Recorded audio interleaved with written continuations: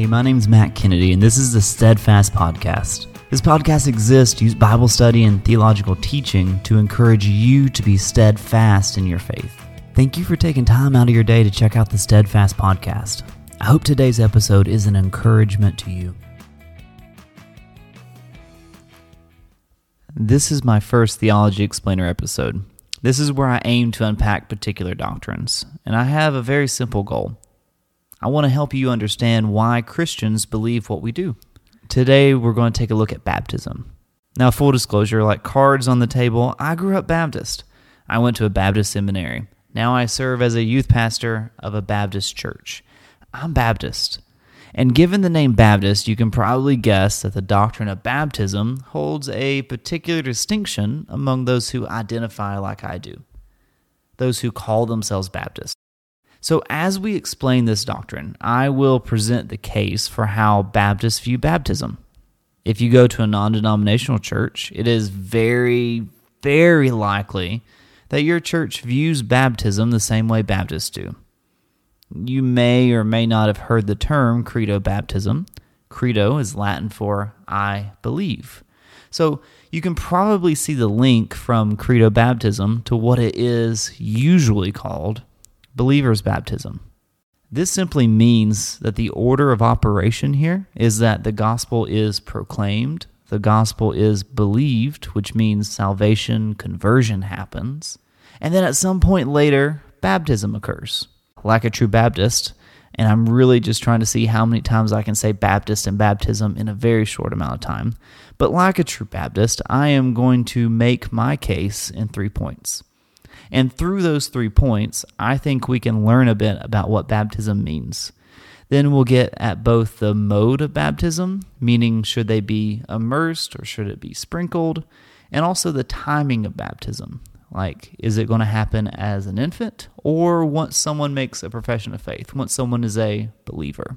Now that all of that introduction is behind us, let's start with point number 1. And point number 1 is definition of the word. So this is going to be more targeted at the mode of baptism. Remember, mode is how someone's baptized. Are they immersed in water or are they sprinkled?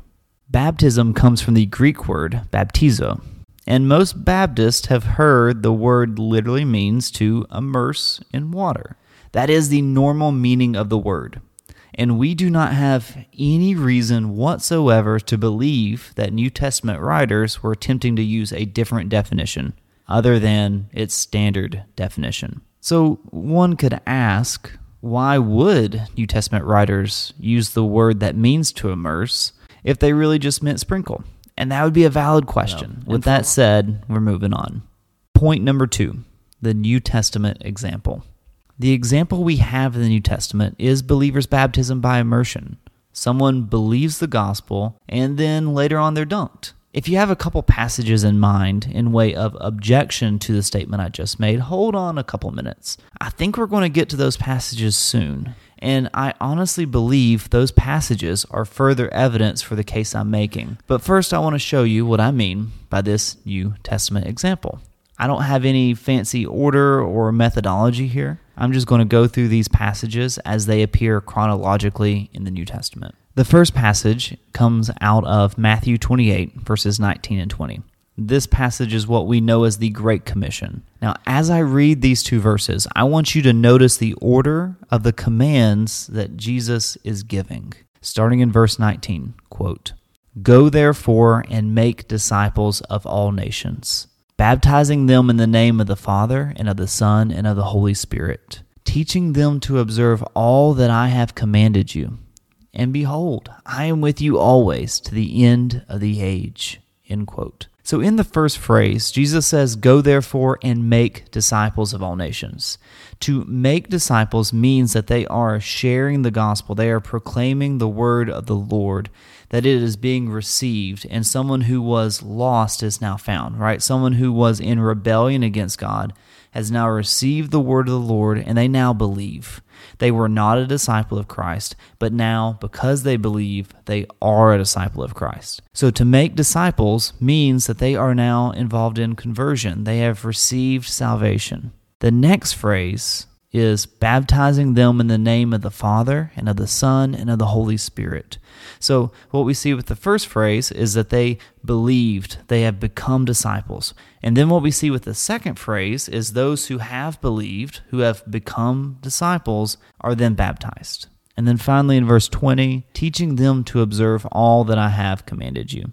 So they became disciples, they believed, they were baptized in the name of the Father and of the Son and of the Holy Spirit. And then after that, they are now continuing a journey following Jesus, learning more and more about the ways of God to become more and more like the Son of God. Look, this is a normal order of operation that we will find all through the New Testament. Conversion, baptism. Let's move on to Mark chapter 1.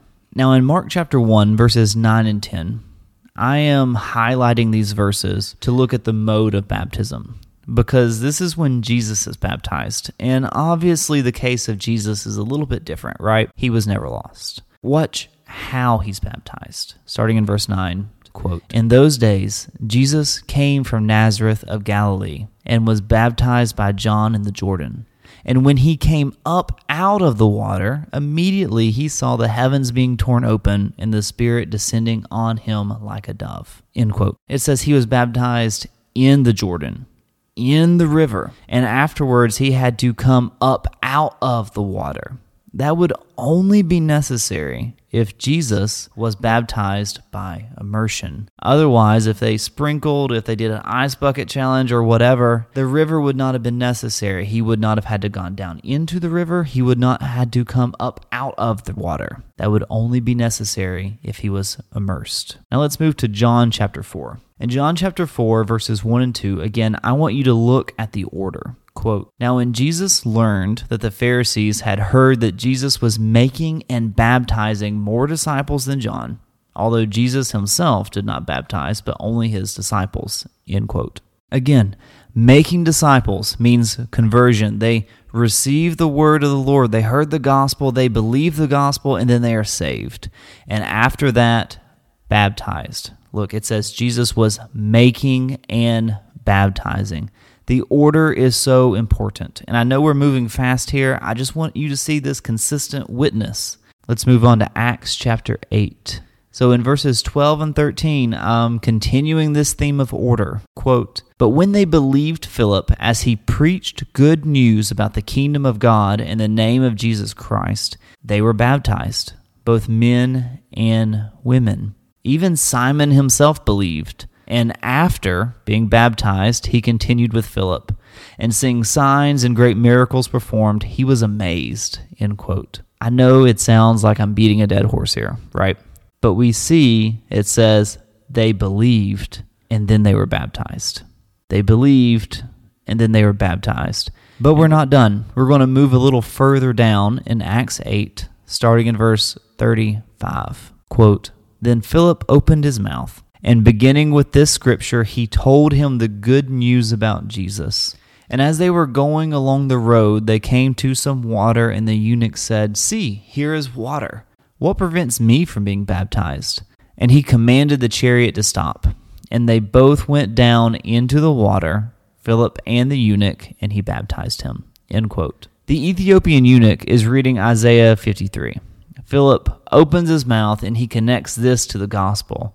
And the eunuch believes and he desires baptism. Conversion, then baptism. Now, you may notice it doesn't say he believed, but it's not too much of a stretch here to notice that his desire for baptism, which is a step of obedience, is fruit of his belief, right? Also, verse 39, which we didn't read, says he went on his way rejoicing. He's not excited about a quick bath. He's excited about what Jesus has done for him. He's excited about this new gospel that he now believes in. I also want you to note the mode of baptism. It says they went down into the water. They didn't scoop. They went down into the water. I know we just read a lot of verses there, right? But I'm trying to drive in the point that the New Testament is extremely consistent with both the mode and the timing of baptism. The order of events cannot be random. It's too consistent for that. If it is not random, if it is intentionally consistent, which I believe it is, then it is instructive. It is saying, this is how you should do it. So as I said before, there is a common objection to this New Testament narrative, to the New Testament example, and that is the case of household passages. There are a number of passages in the New Testament that tell us about whole households being baptized. So the argument, or maybe I should say assumption goes, if there's whole households being baptized, then that would certainly include infants, right? Let's look at these passages. In Acts chapter 10, we are introduced to a centurion named Cornelius. He had a vision that he's supposed to go send for Peter. Peter has a vision that he's supposed to come. Everybody's having visions. It's great. The next chapter, Acts 11:14, Peter is in Jerusalem after all these events have taken place, and he's basically given the recap of what happened. And when he does that, he says, quote, "He will declare to you a message by which you will be saved, you and all your household." End quote. Some see this as the centurion Cornelius believed, and that was credited to his family, infants included, that baptism would have happened for everyone that's there, not just the adults, not just the ones that had made a profession of faith, but, while they are baptizing Cornelius, let's go ahead and baptize everybody else too. But here's the thing. Acts 10:44, at the heart of this event, when Peter is not yet done preaching, we see something really amazing. So here's Acts 10:44 through 47. Quote, "While Peter was still saying these things, the Holy Spirit fell on all who heard the word. And the believers from among the circumcised who had come with Peter were amazed, because the gift of the Holy Spirit was poured out even on the Gentiles. For they were hearing them speaking in tongues and extolling God. Then Peter declared, 'Can anyone withhold water for baptizing these people who have received the Holy Spirit just as we have?'" End quote. Now, this is a story, I remind you, that has been used to support infant baptism. But after reading these verses, doesn't that sound like the Holy Spirit fell on more than just the centurion? Doesn't it sound like Peter preached? The Holy Spirit pierced everyone with conviction? Doesn't it sound like genuine faith filled all in the household? And there's no mention of infants in this passage. So to say there must have been infants is just reading into the text. It's really adding on to the text. So we're going to move on in Acts. In Acts 16, Paul's in Philippi. He's spreading the word, and in verses 14 and 15, he meets Lydia. Quote, "One who heard us was a woman named Lydia from the city of Thyatira, a seller of purple goods, who was a worshiper of God. The Lord opened her heart to pay attention to what was said by Paul. And after she was baptized, and her household as well, she urged us, saying, 'If you have judged me to be faithful to the Lord, come to my house and stay.'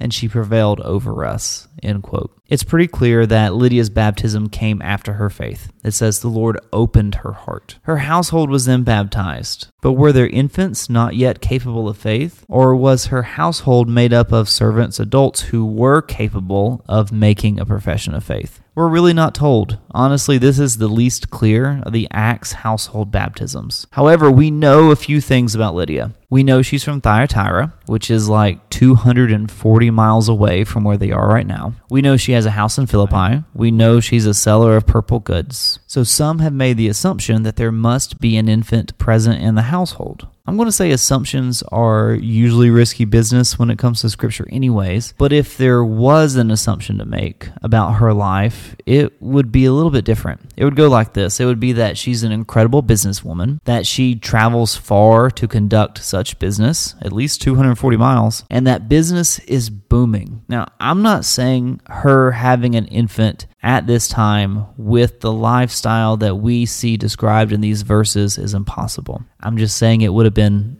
unlikely. Before that ruffles any feathers, I'm just going to say 2,000 years ago was a very, very different time. If we move a little bit further down in Acts 16, we're going to meet someone else. We're going to see that Paul and Silas are in jail singing hymns, as one does. And then this violent midnight earthquake hits. It could have caused a jailbreak, but everyone stays put. Quote, "Then he brought them out and said, 'Sirs, what must I do to be saved?' And they said, 'Believe in the Lord Jesus, and you will be saved, you and your household.'" Okay, time out. If you stopped at this verse, you could definitely see waters getting murky here, right? When it comes to like salvation, when it comes to baptism, there could be a lot of confusion. Fortunately, the passage does not end in verse 31. Starting in verse 32, quote, "And they spoke the word of the Lord to him and to all who were in his house. And he took them the same hour of the night and washed their wounds, and he was baptized at once, he and all his family. Then he brought them up into his house and set food before them. And he rejoiced along with his entire household that he had believed in God." End quote. The gospel was proclaimed to the jailer and his household. We see that clearly. Verse 32 says they spoke the word of the Lord to him and to all who were in his house. So everyone heard the gospel here. The order of operation we spoke of before is still true here. Baptism after proclamation. Yes, belief happened with the proclamation of the word because it says they rejoiced over their belief. The New Testament witness is consistent. Yes, it doesn't say, "and there were no infants," but it also doesn't mention any infants. It doesn't mention any children at all. So arguing for infants here is simply adding to the text. The natural reading of the text shows believers' baptism. I almost skipped over Acts 18:8 because it might be the most obvious open-shut case of all of these household baptisms, but it's worth us reading. Quote, "Crispus, the ruler of the synagogue, believed in the Lord, together with his entire household. And many of the Corinthians, hearing Paul, believed and were baptized." End quote. This text clearly shows the same order of operation we've been holding up time and time again. Belief, then baptism. And I'm not going to add any further commentary. I've got one more household verse left, and this one might be the most vague. So we're going to find it in 1 Corinthians chapter 1, verse 16. Quote, "I did baptize also the household of Stephanas. Beyond that, I do not know whether I baptized anyone else."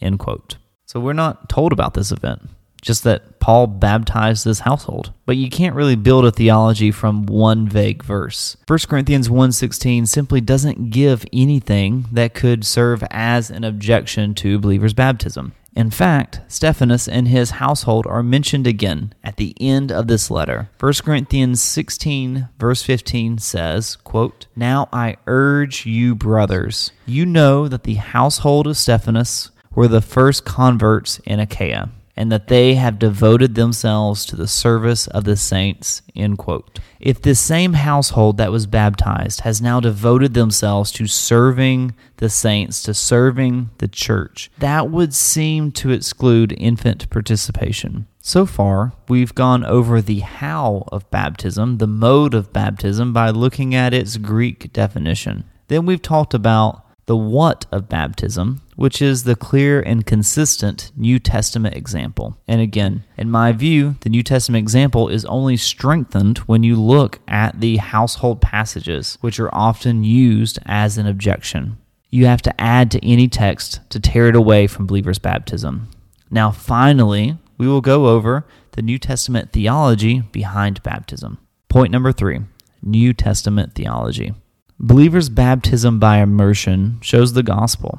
And I'm not just pulling that out of thin air. Let's look at Romans chapter 6, starting in verse 3. Quote, "Do you not know that all of us who have been baptized into Christ Jesus were baptized into his death? We were buried, therefore, with him by baptism into death, in order that, just as Christ was raised from the dead by the glory of the Father, we too might walk in newness of life. For if we have been united with him in a death like his, we shall certainly be united with him in a resurrection like his." End quote. It might not be a warm, fuzzy feeling to think that going into the waters of baptism symbolizes death and burial. But it is an incredible notion to understand that coming out of the water is symbolism of resurrection. It is a demonstration of the victory of Christ over sin and death. So when we are baptized, we are showing a picture of what Christ has done on our behalf. And Paul is going to really drive this point even harder as we pick back up in verse 6. Quote, "We know that our old self was crucified with him in order that the body of sin might be brought to nothing, so that we would no longer be enslaved to sin. For one who has died has been set free from sin. Now, if we have died with Christ, we believe that we will also live with him. We know that Christ, being raised from the dead, will never die again. Death no longer has dominion over him. For the death he died to sin once for all. But the life he lives to God. So you also must consider yourselves dead to sin and alive to God in Christ Jesus. End quote. We are dying to sin once and for all, showing that sin no longer has power over us. And though we are dead to sin, we are alive to God, fully able to walk in newness of life, fully able to follow after Jesus with our whole heart, seeking to obey our Lord and Savior. When someone comes out of that water, it is a declaration that they belong to Jesus, that their sins have been left in the death of their old self, that with baptism we are identifying ourselves with Christ Jesus. We are declaring to the world we belong to him. Baptism does not save. There's no magic in the water. It is a declaration of what Christ has done and who we are in him. This is an act that honestly only makes sense for the believer to do. And it only makes sense through immersion so that we can demonstrate the death and burial, but also the resurrection. Those are theological truths that sprinkling fails to portray. One more objection to credo baptism before we go. Now, many who advocate for infant baptism do so by comparing it to circumcision. And I know for some of you that's going to sound odd, but to help clear up that idea, I'm going to let the late, great R.C. Sproul explain this point. In a debate with John MacArthur, he said, quote, "Circumcision, whatever else it was in the Old Testament, it was a sign of the Old Covenant. Baptism, whatever else it is a sign of the New Covenant. Both are signs for some kind of covenant God makes with people." End quote. He goes on to say, "And the heart and soul of the covenant is the promise of God to provide redemption to his people." End quote. He later points out that God commanded circumcision to not only be on those who had faith, but also on children, on infants who did not yet have faith. And he says, quote, "We have explicit biblical teaching that God Almighty has explicitly commanded that a sign of faith be administered to a person who does not yet possess what the sign signifies." End quote. The New Testament correlation to that would be baptizing an infant. So even though that infant would not yet have what that sign signifies, that infant would not yet have a saving faith, he should have the sign of the faith. He would also say that believer's baptism is appropriate for an adult who has made a profession of faith, but particularly one who is outside of the church. The reason, according to Sproul, that all the New Testament examples are of believers' baptism is because they're all first-generation Christians. He claims their children and their children's children, so on and so forth, would be baptized as an infant. He even states that it's not listed in the New Testament because it would have been assumed in the New Testament world to continue infant participation. Now, I know I went through that pretty quickly. The video is titled "Baptism Debate, a Paedo-Baptist Position with R.C. Sproul," if you want to check out the full 41-minute argument. But here's the thing. He's right about some stuff. Infant baptism is never mentioned in the New Testament. I think it's not in there because it didn't happen. John Piper wrote an article in 1997 called "How Old is Infant Baptism?" In that article, he cites that the oldest record of an infant baptism is from the church father Tertullian, which was written about 150 years after the book of Acts ends. 150 years later. At that time, Tertullian is questioning whether or not infant baptism is a good thing. And to quote John Piper in his article, he says, quote, "Tertullian speaks the way one would if the practice were in dispute, possibly as a more recent development," end quote. If infant baptism was assumed and was widespread, then why did it take so long for there to be a record of it? Why would that record be of someone who appears to be questioning the practice, who seems to be speaking of the practice as if it is a more recent development? Listen, we have so many works of so many early church fathers. Why didn't they mention it if it was happening? Theological maybe obvious answer to this is that infant baptism wasn't a thing until long after the days of the New Testament. And that's where we're going to leave our discussion on infant baptism. Look, I know we didn't get to every single word the Bible says about baptism, but honestly, this episode is probably too long as it is. I hope the bit of information on baptism has been helpful for you. And the only challenge I would have is that if you are a believer and you have not followed the Lord Jesus Christ in baptism, then please let me encourage you to do that. Let me encourage you to be obedient to Jesus and pursue baptism, to see and appreciate the great witness the New Testament gives us about this incredible image of the gospel.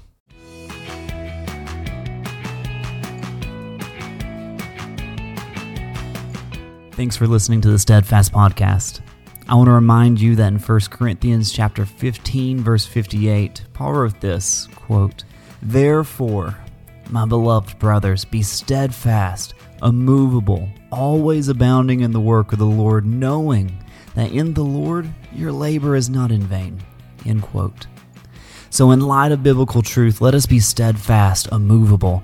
Let us remember that through Jesus, not one labor is in vain, not one trial is in vain, not one effort in all of our lives is in vain. Because He gives purpose, and that purpose rings through eternity. That's all I've got for you today. Thank you so much for listening. And don't forget, if you've got questions you would like answered, you can email me at matt@steadfastpodcast.com.